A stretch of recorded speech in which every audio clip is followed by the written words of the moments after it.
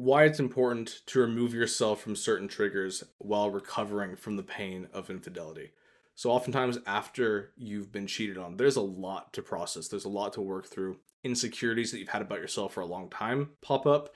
You're trying to rethink about your past, your present, and your future because the past has just now been revealed. What you believed it to be was a lie. The present, what you're going to do day to day, has suddenly changed, and you are often not sure what the future is going to look like when you thought that you knew, or you thought you had at least a general idea. So there is a lot going on, and so the more that you can limit the amount of things that are going to bring it all back up again in a sharp pain type of way, which is what triggers do, the better. And so initially, some ideas are things like, the cars that you're driving. If you can trade, if there's a certain car where something took place in it that is contrary to the vows you made to each other, like trading that car in for another one could be helpful. The house that you're in, you probably won't be able to just have the amount of wealth to just afford switching houses or changing apartments like that. But rearranging it or redecorating it can be healthy to kind of remove, especially if there's a specific picture on the wall or like the TV screen or whatever it may be, like things that you can change and adjust or move around to make your house where you live less of a trigger is super helpful. People.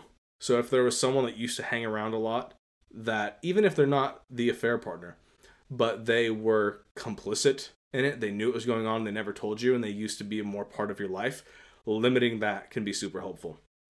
And so I could go on with examples, but the principle is pretty clear. If you're going through your life and you recognize that there's something that is triggering you, then you want to try to find a way to limit it upfront. And I say upfront because this is not a healthy approach forever. This is for when you're in the initial stage where everything is overwhelming and there's tons of grief before you've been able to process and actually heal. Then that is something you can do to just give yourself more space to breathe. But let's say it's been a year and there's still a bunch of things triggering you. I'm just going to say it, that shouldn't be the case. Like, you should have done a lot more healing within that time.